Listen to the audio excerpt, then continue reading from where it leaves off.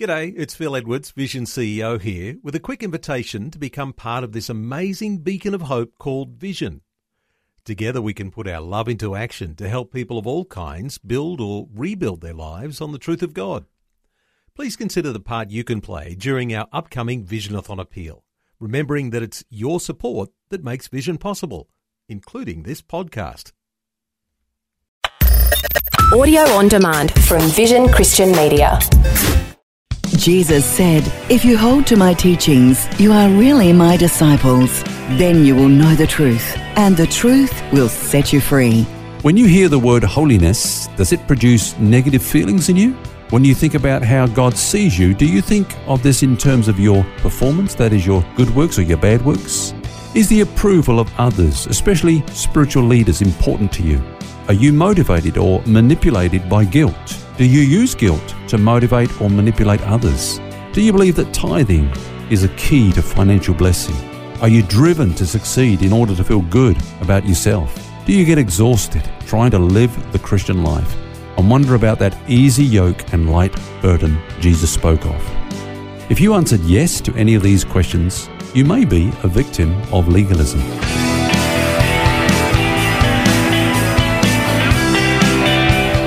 This is Set Free with Ken Legg. Hello, Phil's my name, and today author and pastor Ken Legg and I are talking about something that could well be a movie title, Escape from Legalism. It's a problem we've all wrestled with from time to time, but Ken, don't you think there's a fine line between doing what we think is right and legalism? In fact, what is it anyway? So maybe we should start there. How do you define legalism? I feel, well, legalism is probably more to do with why we do something than what we do. I mean, what is our motive? My definition of legalism is that it is the belief that my works are the basis for God's acceptance and blessing in my life. Okay. So legalism, if you like, is the antithesis of grace, because grace is the belief that I'm always accepted and qualified for every blessing because of the finished work of Jesus. So legalism is an attempt to get us to pay a price for that which God has already paid for. Okay, so in other words, we think that we've got to do stuff in order for God to save us, to do something for us. Well, how did the church move away from grace then as the basis of the acceptance and blessing and drift into legalism? Well, if you read the New Testament, you discover that it didn't take long for them to do that.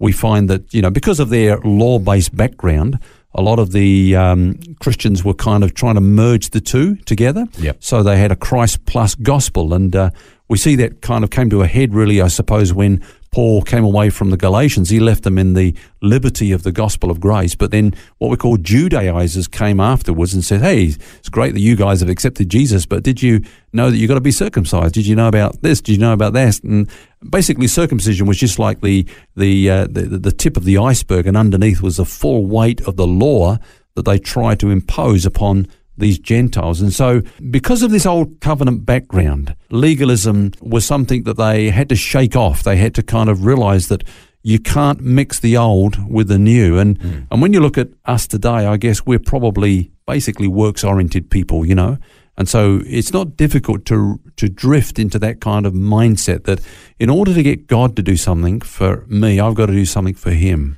This is one of those issues I'm sure many people listening have wrestled with over the years, maybe still wrestle with now, because the natural question is then, why was the law given?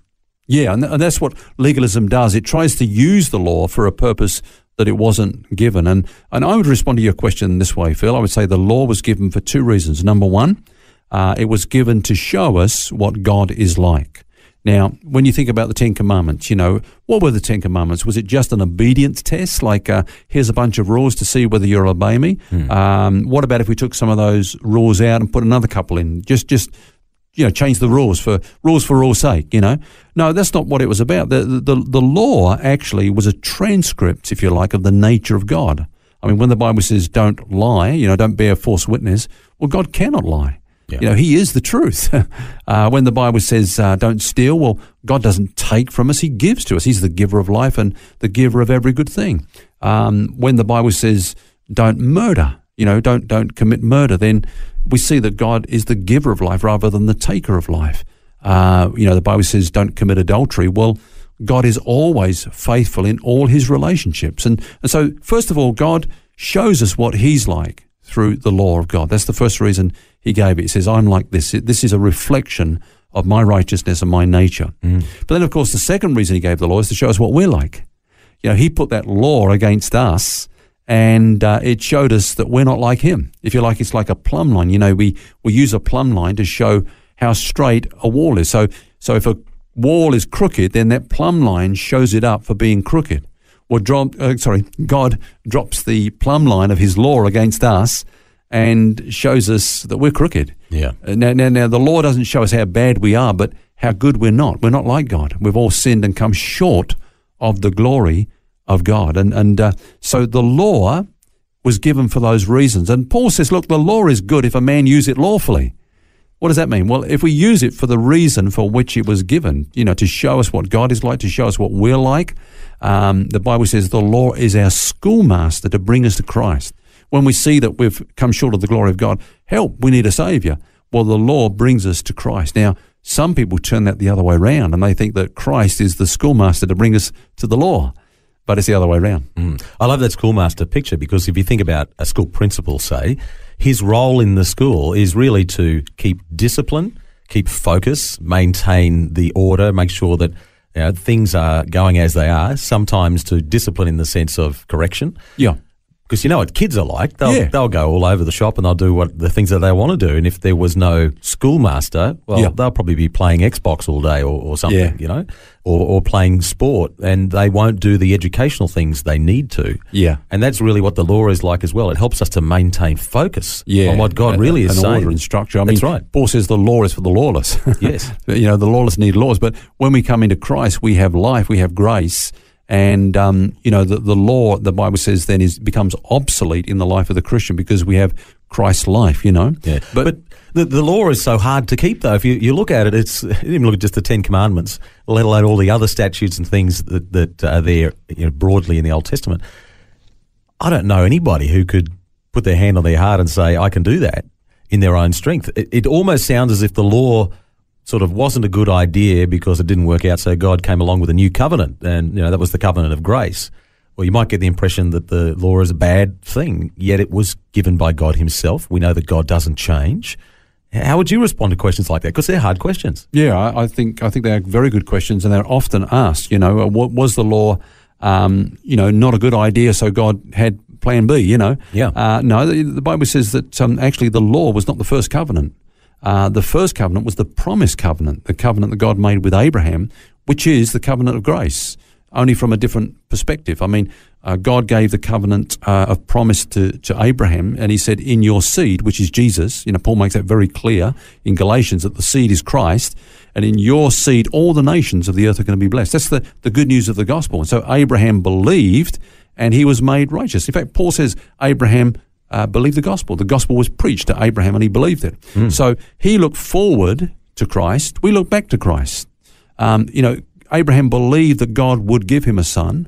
We believe that he has given us a son. His name is Jesus. So that was the first covenant. So why did the law come in as far as Israel were concerned? Well, that was to put a fence around them because the gospel said that the seed would come through Israel, that the Messiah would come through Israel. Yep. But what if Israel intermingled with the other nations? What if they just got lost in the masses there? So God put a fence around them to keep them locked in so that when Messiah came, we would recognize him, But the law was never the first covenant. The promise covenant, which is the gospel of grace, was the first covenant. Just to answer your second question, you mentioned, okay, well, maybe the law was a bad thing. No, the law was not a bad thing. The law is good. Paul says the law is spiritual, it's holy, it's good. The problem is not with the law. It's us. It's with us. It's not a good marriage. Yeah. Paul says it was weak through the flesh. So Jesus never downplayed the law, and Paul never downplayed the law in itself. The law is spiritual, it's good, it's holy, but it's just a bad marriage. When we try to marry with the law to produce holiness, it always ends up a sterile relationship. And so God has delivered us from that relationship, and we are now married to Christ, and he is the source of our holiness. Not the law, not our rule-keeping and our law-keeping, but his life that's in us is producing the fruit of the Spirit.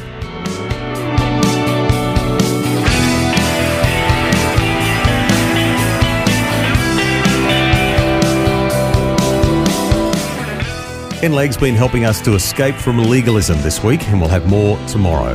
Until then, remember you don't have to carry that baggage because God wants you to be set free. For books, DVDs, small group studies and other resources from Ken Legg, including the book This is the Life, which features topics from today's message, shop online at vision.org.au. That's vision.org.au.